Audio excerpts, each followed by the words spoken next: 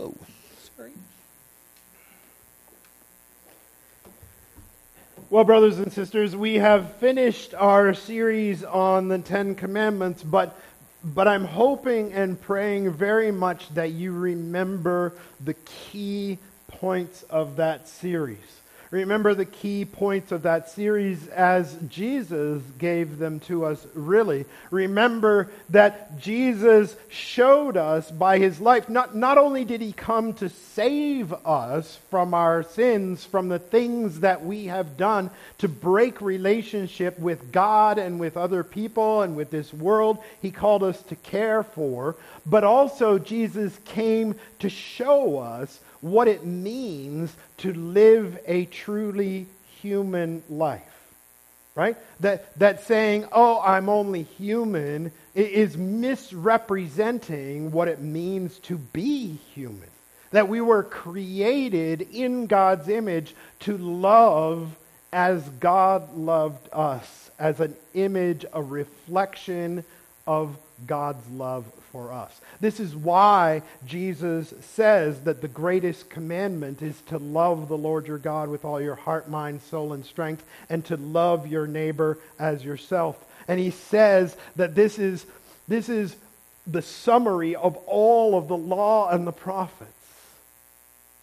And so when we come to the Ten Commandments, we are reminded through Jesus' teaching of the incredibly high principles that he teaches us, that we are not even to look at someone lustfully, that we are not to be even angry with people if we can at all avoid it. We are to be free from these things. We are to be free from murderousness, free from adulterousness, free from all of these things, idolatrousness. And that we are to focus through our living and all that we say and do on loving God and loving our neighbors. And further, that not only did Jesus exemplify this in his own life, but he also sent his Holy Spirit to live within us, so that as we are saved from our sins through Jesus, and as we have seen the example of Jesus' life, as we also have the Holy Spirit living within us, we can learn and grow in the freedom of loving God and loving our fellow human beings. And this is all important as we start. I mean, it's important no matter what, right? It's important no matter what. But it is also important as we start this next series. We're going to spend some time, I'm not sure exactly how long, we'll see what the Spirit leads with, but we are going to spend some time looking at biblical outsiders. Biblical outsiders. People who for some reason or another don't belong according to society or according to religious leaders or according to who knows, right? And we're going to look at what God does with the outsider. And I'm hoping and praying very much that as we look at the outsiders in the biblical narrative, we will be reminded of a couple of things. First of all, we will be reminded of our own outsider status. How we too, apart from Jesus, do not belong in a lot of ways. And that will hopefully help us to empathize with those in this world who don't belong, at least in terms of how we sometimes think about them. But then further, I am hoping as well that not only will we recognize our own outsider status, and not only will we be able to empathize further with people in this world who are generally treated as if they are outsiders, but we will also learn and remember and start to act more and more as Jesus would to those who are outsiders. As Jesus did for us.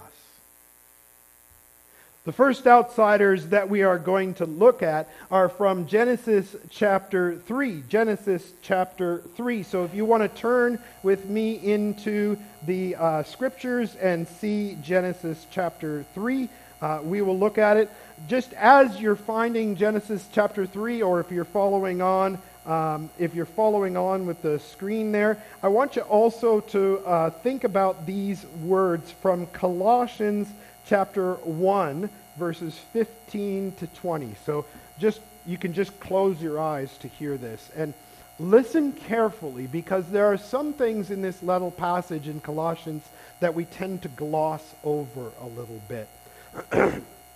Listen to what Paul says to the people of Colossae and to us.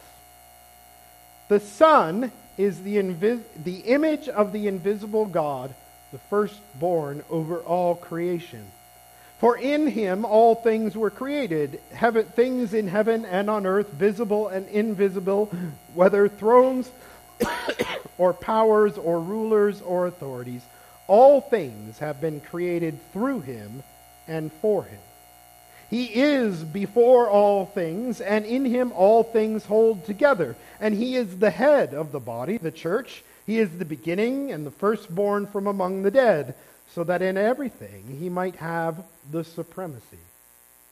For God was pleased to have all his fullness dwell in him, and through him to reconcile to himself all things, whether things on earth or in heaven, by making peace through his blood shed on the cross.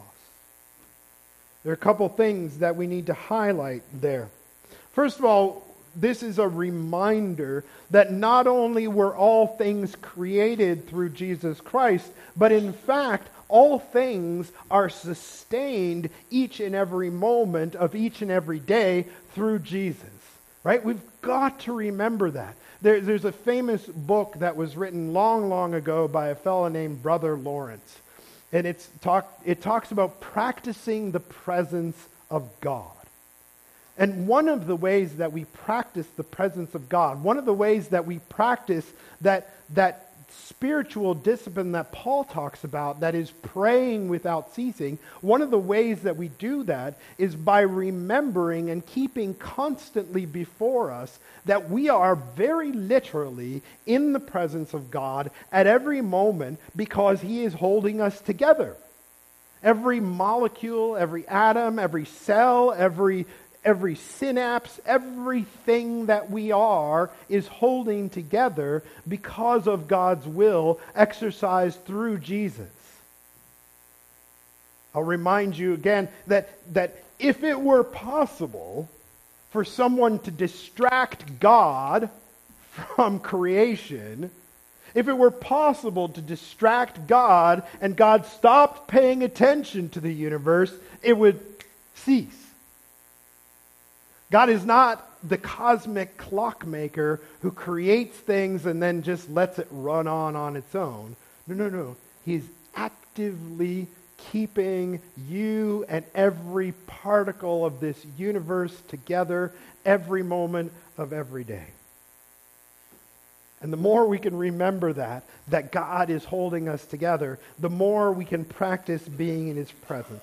But then secondly, we want to notice in verse 19 and 20, for God was pleased to have all his fullness dwell in him, that is in Jesus Christ, and through him to reconcile to himself all things, whether things on earth or things in heaven, by making peace through his blood shed on the cross. Ultimately, the truth is that all things, all people, all things will be reconciled to God one way or another. Now, you have to remember that God still, in his sovereignty, somehow allows us free will of some kind. And so reconciliation doesn't always look like, hey, everything's good between us, now we're buddies. Reconciliation sometimes means justice is being done. And if you consistently and stubbornly and ultimately refuse refuse the free gift of grace that God is offering to you, then God will reconcile with you through his righteous judgment being carried out upon you because you will not accept his gift, right? And that's not mean, that's not nasty, that's just righteousness and justice and holiness. But for all who will receive, who will accept Jesus' sacrifice, and all the things of this creation, all of those things, they are going to be reconciled to God. Which means in part that they will no longer, in any sense of the word, be outsiders. They will be inherently and integrally part of the family of God. So, let's turn to our official scripture for this morning, Genesis chapter 3. Genesis chapter 3. Now, of course, this is the story as recorded by Moses of the fall of Adam and Eve, but it is also, of course, the story of our fall too, for a couple of different reasons. One, theologians generally consider Adam and Eve to be representative. As those who were created by God, they represent all of humanity. And so their choices, as it were, as our original mother and father, our original king and queen, their choices are choices that they make not only for themselves, but also for all of us. But then secondarily, because you could sit there going, well, that's not fair. I didn't ask them to make that choice for me. I didn't want that. Except secondly, we also prove through our lives that we make the same choices they do.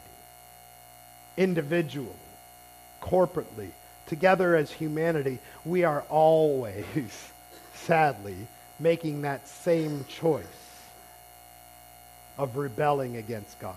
So this is the story of Adam and Eve's fall into sin, but it is also our story. Now, the serpent was more crafty than any of the wild animals the Lord God had made. He said to the woman, "Did God really say you must not eat from any tree in the garden?" Notice several things. First of all, the serpent, it says more crafty than any wild animal in the garden. And that's true, but later on in Scripture, the serpent is identified with the Satan, the adversary, the accuser. He is Satan. Okay? So, Satan is the one who is there. And notice, of course, how he twists God's words. Did God really say that you must not eat from any tree in the garden? Had God said that? No, of course not. He didn't say that at all, right? And Satan knows that, but he's playing his little manipulation game, right? The woman said to the serpent, "We may eat fruit from the trees in the garden." Good. Excellent. Way to go, Eve. But God did say, "You must not eat from the tree that is in the middle of the garden, and you must not touch it, or you will die." Which is interesting. Now I don't know whether... Okay, you know how when you watch a movie or whatever, right? Even if it's a biography or whatever, you don't see every single detail of every single day in the movie. There are things that are left out. And the Scriptures does the same thing, right? We don't get every single detail. In fact, often in the Scriptures, the details that are left out are very, very important. And so we don't know whether this is a distillation of the conversation that Satan and Eve had, or whether it's comprehensive in that every detail is recorded. But it's interesting for sure, because notice that Eve says that they must not eat of those trees, but also we must not touch it or we will die. Which is not true. God never said that. And so clearly something is already messed with in Eve's heart and mind. She is already on the pathway to being deceived.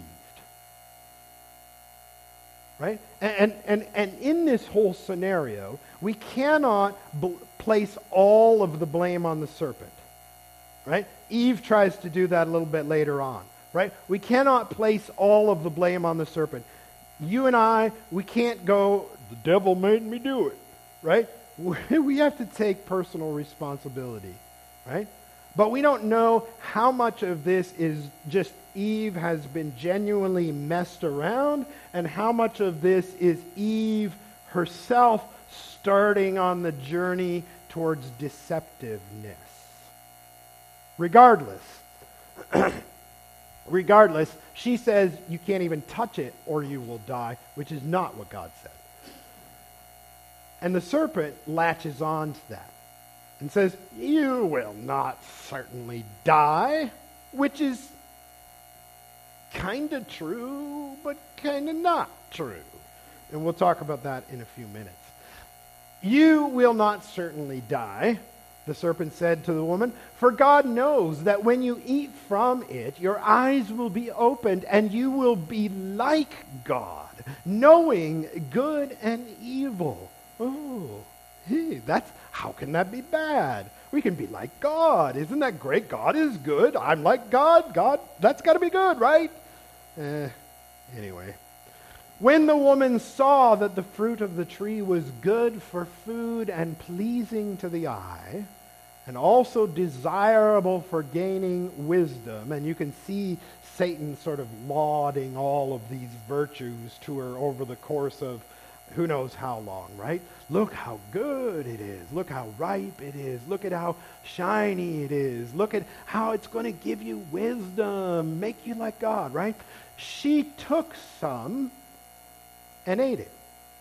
She also gave some to her husband who was with her, and he ate it. Now, this is really important too, right? Because over the eons, it has been shamefully true that many theologians and church fathers and so on and so forth have treated Eve very badly, right? She's the one, right? They kind of act like Adam does, right? And Adam says, the woman you gave me, right? And he doesn't take personal responsibility. But look at the text. It's been there all along.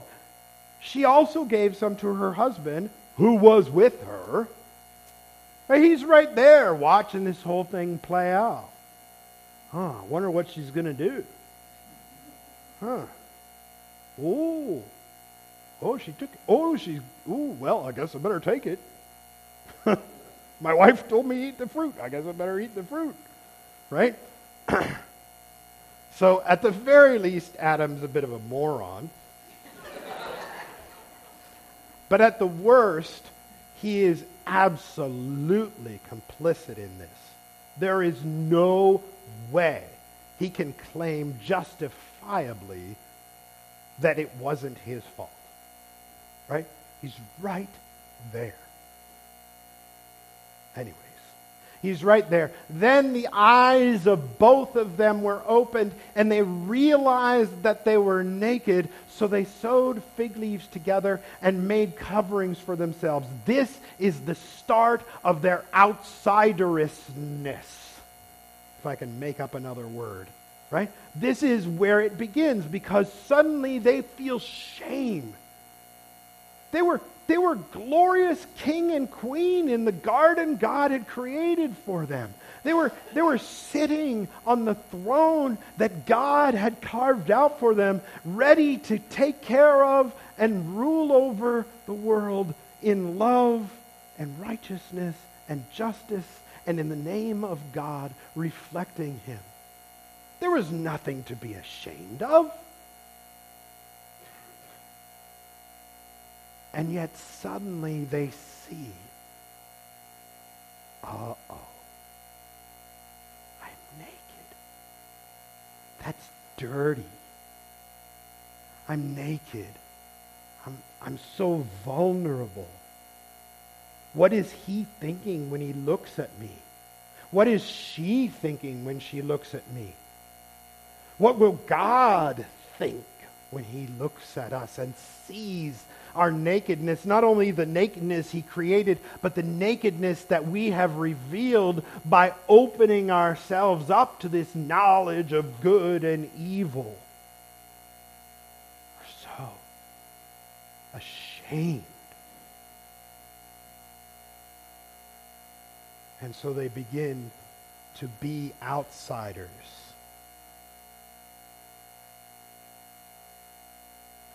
The man and his wife heard the sound of the Lord God as he was walking in the garden in the cool of the day. And they hid from the Lord. They hid from the Lord God among the trees of the garden. They know that that's stupid. They know that that's not going to work. They know in their heart of hearts that God can see beyond the trees that are around them. He knows, right? But they're so ashamed, and they know they don't belong anymore. They feel their outsiderness. And they feel so strongly that they don't belong, that even though they know it's foolish, even though it's not possible to hide from God, they nonetheless try to hide themselves and their shame from God. But here's where it really starts to get interesting. Because up until now, this is just basically a Shakespearean tragedy taking shape, right? This is basically, by the end, Hamlet and everybody else are going to be dead. It looks terrible, right? But this is where things start to turn around, because what does God do? God doesn't just say, well, you know what? They did it. They earned it. Sayonara. No, he goes looking for them. He goes looking for them. But the Lord God called to the man, "Where are you?" He answered, "I heard you in the garden, and I was afraid because I was naked, so I hid." And he said, "Who told you that you were naked?" Where even did this concept of nakedness come from? Right? You don't go and say to the squirrel, "Ooh, look, that squirrel's naked." We do say about our cat has a little collar. And when her collar comes off, we say, "Oh, she's naked." Right? But that's just funny. Well, it's funny to us anyways. May not be to you. That's fine. Right? But anyways, I was naked, so I hid. And he said, "Who told you that you were naked? Have you eaten from the tree that I commanded you not to eat from?" The man said, "The woman you put here with me, she gave me some fruit from the tree and I ate it." Right? Notice how he tries to make his role in this as passive as possible. The woman you gave me, you gave her to me. She gave me the fruit and I ate it. It's all about what God did and what Eve did, and not about what Adam did. I ate it. Then the Lord God said to the woman, "What is this you've done?" The woman said, the serpent deceived me, and I ate."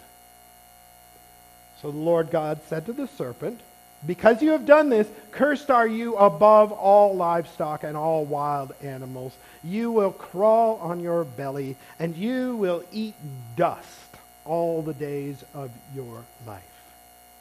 And I will put enmity between you and the woman, and between your offspring and hers." And you can see the breaking apart of the creation that God had made so good and so well ordered. Right?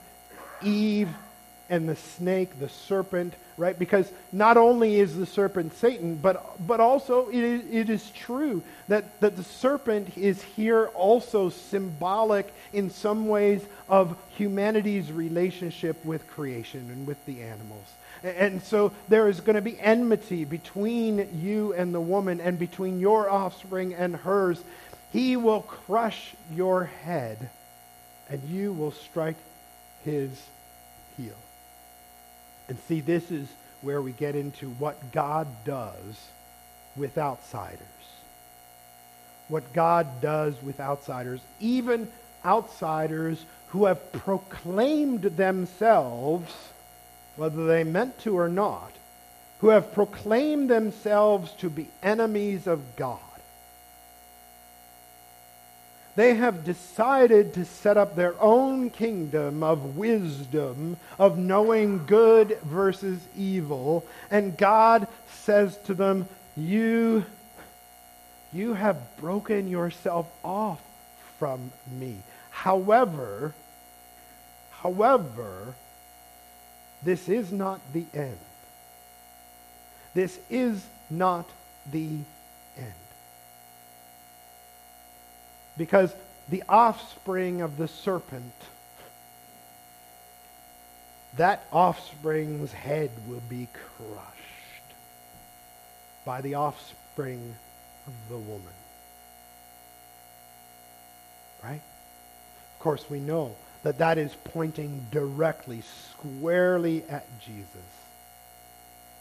Jesus, who will crush the head of our enemy, Satan. And you will strike his heel. To the woman he said, I will make your pains in childbearing very severe. With painful labor you will give birth to children. Your desire will be for your husband, and he will rule over you. Now, this is interesting, okay? So we need to remember the difference between a curse and a description. Okay? So people have often called these verses the curse, right? The curse that God gives people and so on and so forth.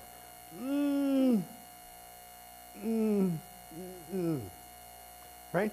These are God describing the consequences of what they have done. Right? God does not say to them, I curse you. Not at all. Not at all. He is describing for them what is going to happen because of their actions. Right? It'd be like me describing to you what the outcomes or what the consequences are going to be of you chopping off your finger. You chopped off your finger. You're going to have trouble with, things like writing and holding a coffee mug, and you're going to have trouble with, all kinds of things, right? And those are consequences of what happened. But I'm not standing there going, I curse you to forever have difficulty signing your name. That's different, right?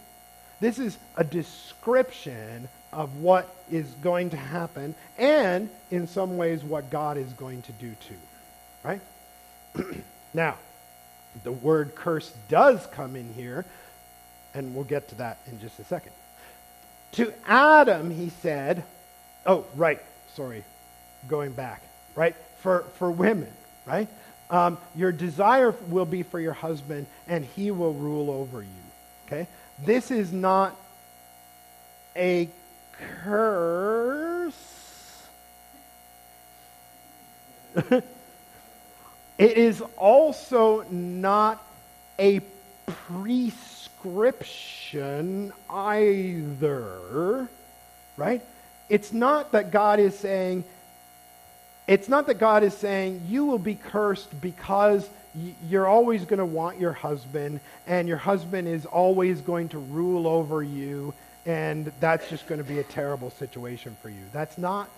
It's a description of what's going to happen. And indeed, The reality is that over the thousands of years since that time, it has been generally true that men have ruled over women in this world. Not always, not in all places. It doesn't always look the same, but often it is an accurate description of the structure of the world. Right? Right? And then it is not a prescription, though, in that it has to be that way either. God is just saying, this is how it's going to play out. Right?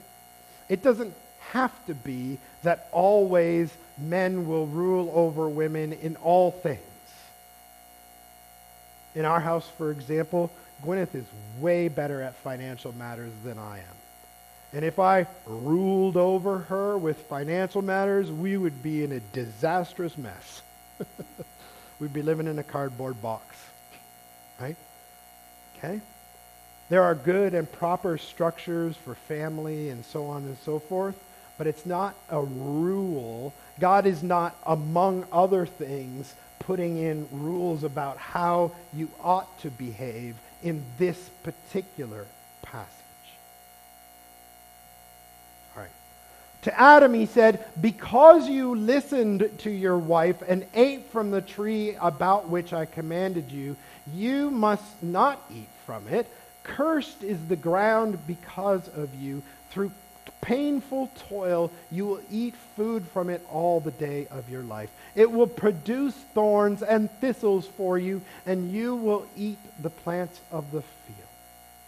By the sweat of your brow, you will eat your food until you return to the ground, since from it you were taken, for dust you are, and to dust you will return.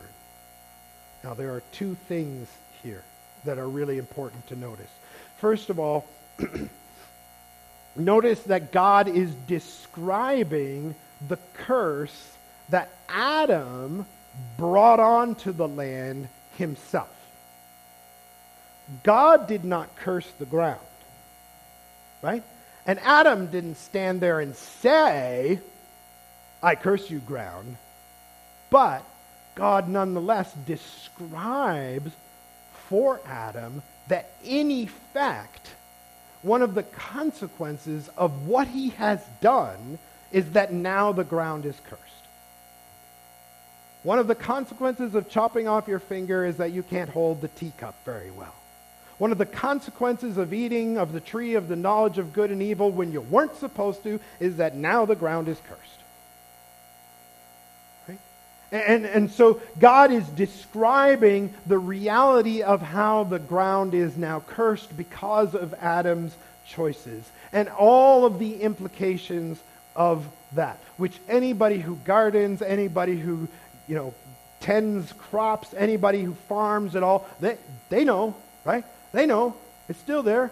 You use Roundup. Do you still have weeds that cause you trouble ever? No? Pests? Anything? No? Wow. Way to go, farmers. Right?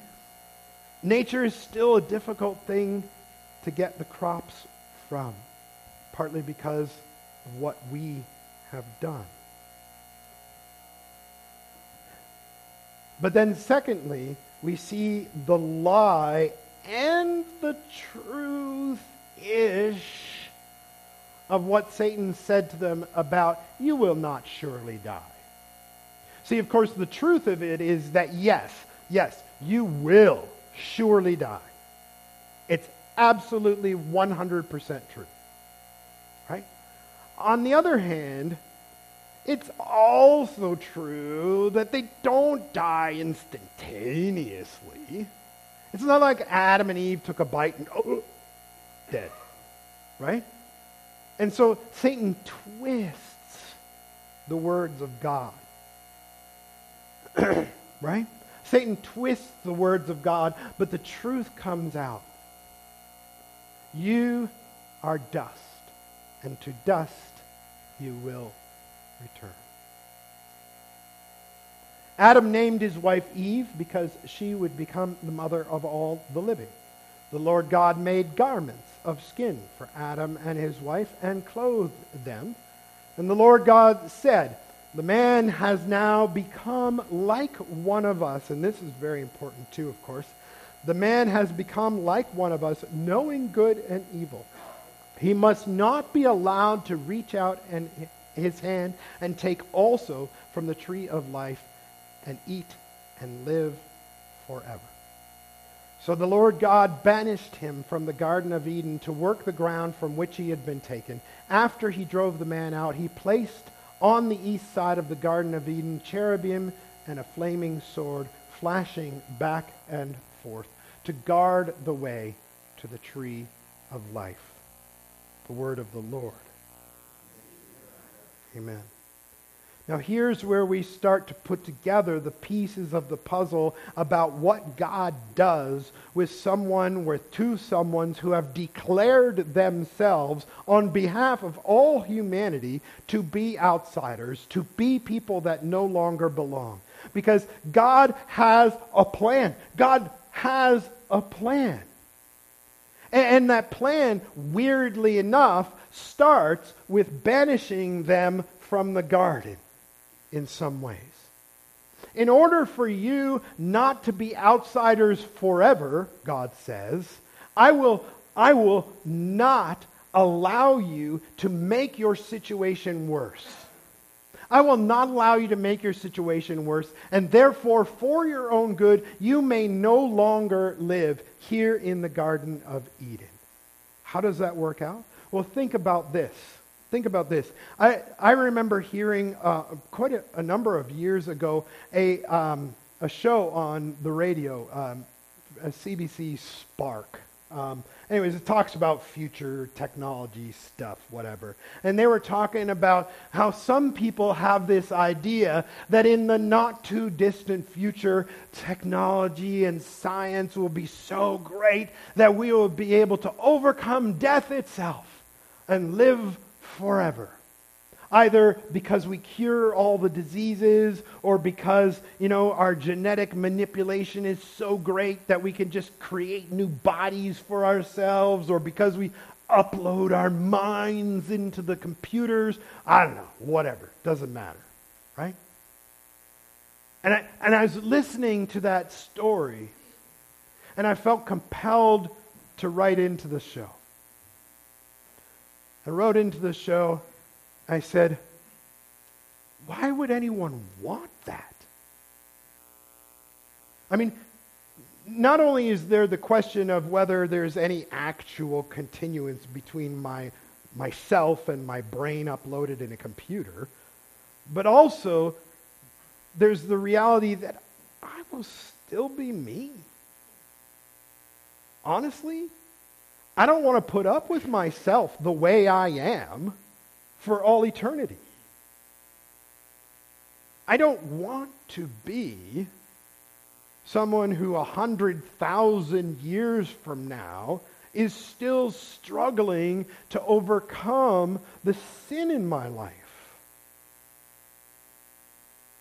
I don't want to be the guy who 1,000,000 years from now is still making his wife upset because of something he did the other day. Why would I want that?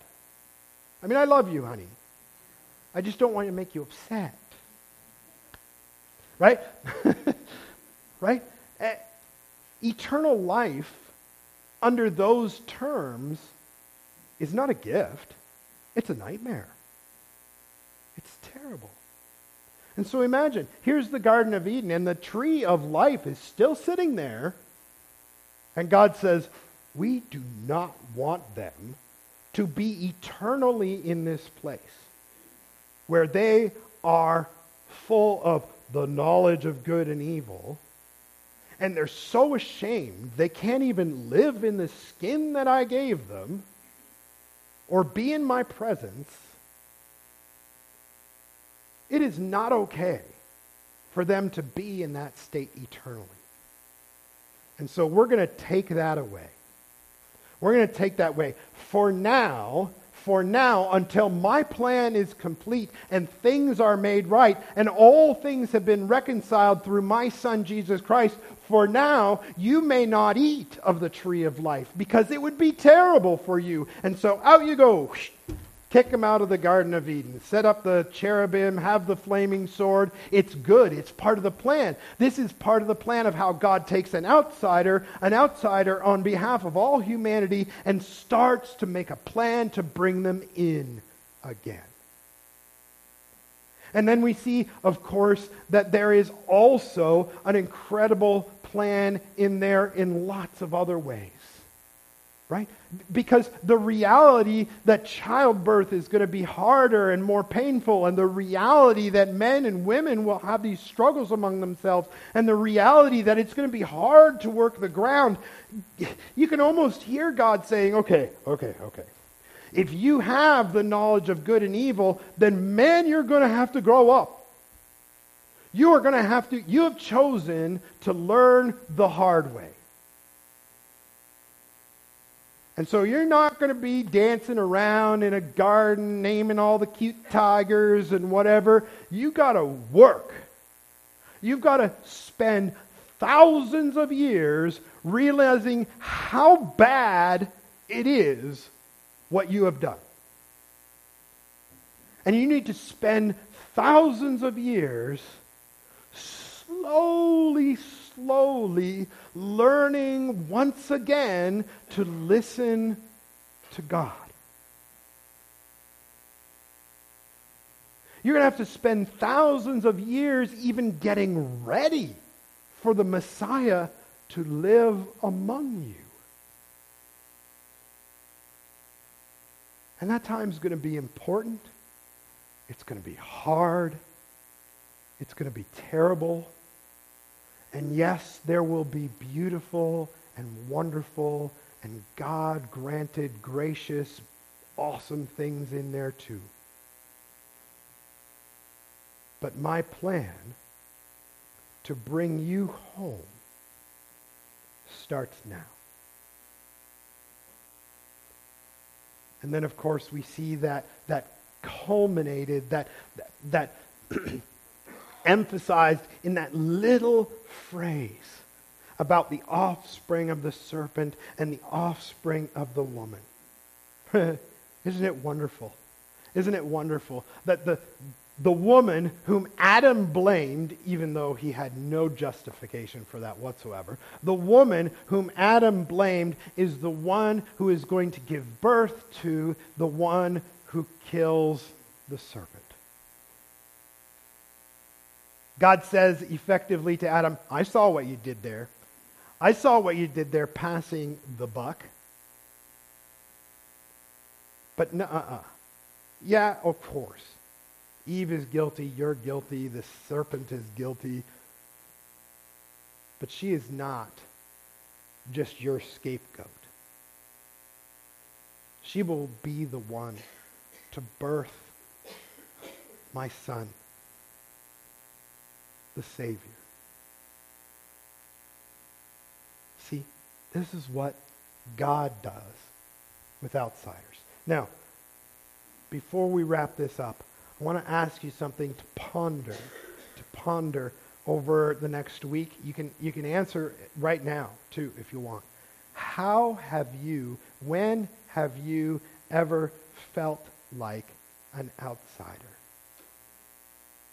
How or when have you felt like an outsider? For me, I don't know how much of this was real and how much of this was in my own head and heart and emotions, because I was struggling with depression, even though I didn't know it at the time. But basically, everything from grade 4 to grade 12, I felt like I didn't belong anywhere. I felt like nobody liked me. I felt like I was a loser. I thought that I was stupid and lazy and good for nothing. I thought that all of my classmates, rated me slightly above pond scum, perhaps, in the great scheme of things. When I was a teenager, I would try and date girls, I think partly because I was just so desperate to have somebody care for me. Because I felt like, why would anybody do that? And so I felt for years and years and years that I did not belong anywhere. What about you?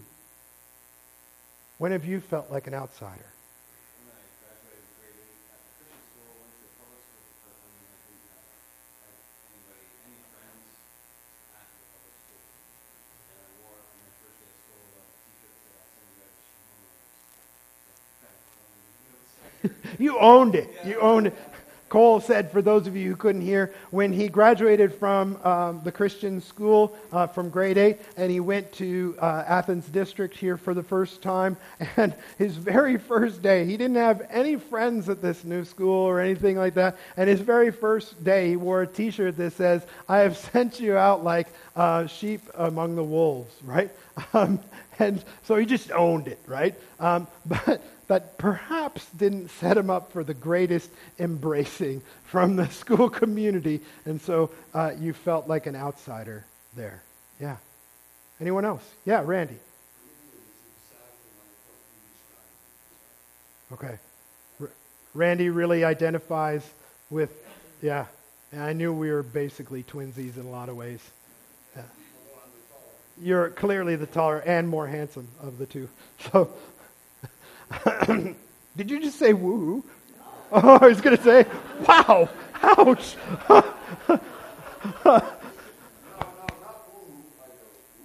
Ooh, okay. All right, okay. Whew. I was going to feel like an outsider right there. Anybody else? Yeah. Mine is sort of similar to Cole's. In Brampton, there's the east side of the city called Bramley. Yep. So we lived in Bramley, and then we moved just when it was time to go to high school. And I went to Brampton Centennial, and I moved. Right. So Kent identifies, for him, he moved communities, really, which meant that he ended up going to a different high school and knew absolutely nobody there. And that can make you feel awfully alone. Over the next week or so, and throughout this series, try to think about those times where you have felt like you didn't belong. Because when you have had those times, if you can remember those feelings, if you can remember those experiences, that can help you identify with these people we will talk about who themselves did not belong. And that can help you to identify with and love the people who today feel like they are outsiders wherever they may be found. But remember always that God's plan and desire is to reconcile all things through Jesus Christ and his sacrifice. And that, yes, of course, you have the freedom to choose not to accept that free gift. But you also, brothers and sisters, very much are invited to be insiders again. Let's pray.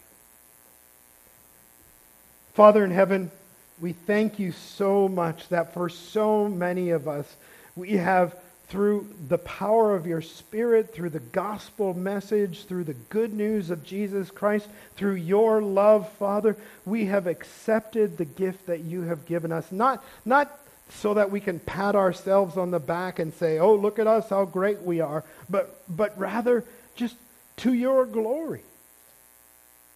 And so, Lord, we are so grateful that so many of us have been adopted and welcomed into your family, that we have been reconciled through the blood of Jesus, that your Holy Spirit has made his home within us and dwells within us, making us temples for you, O God.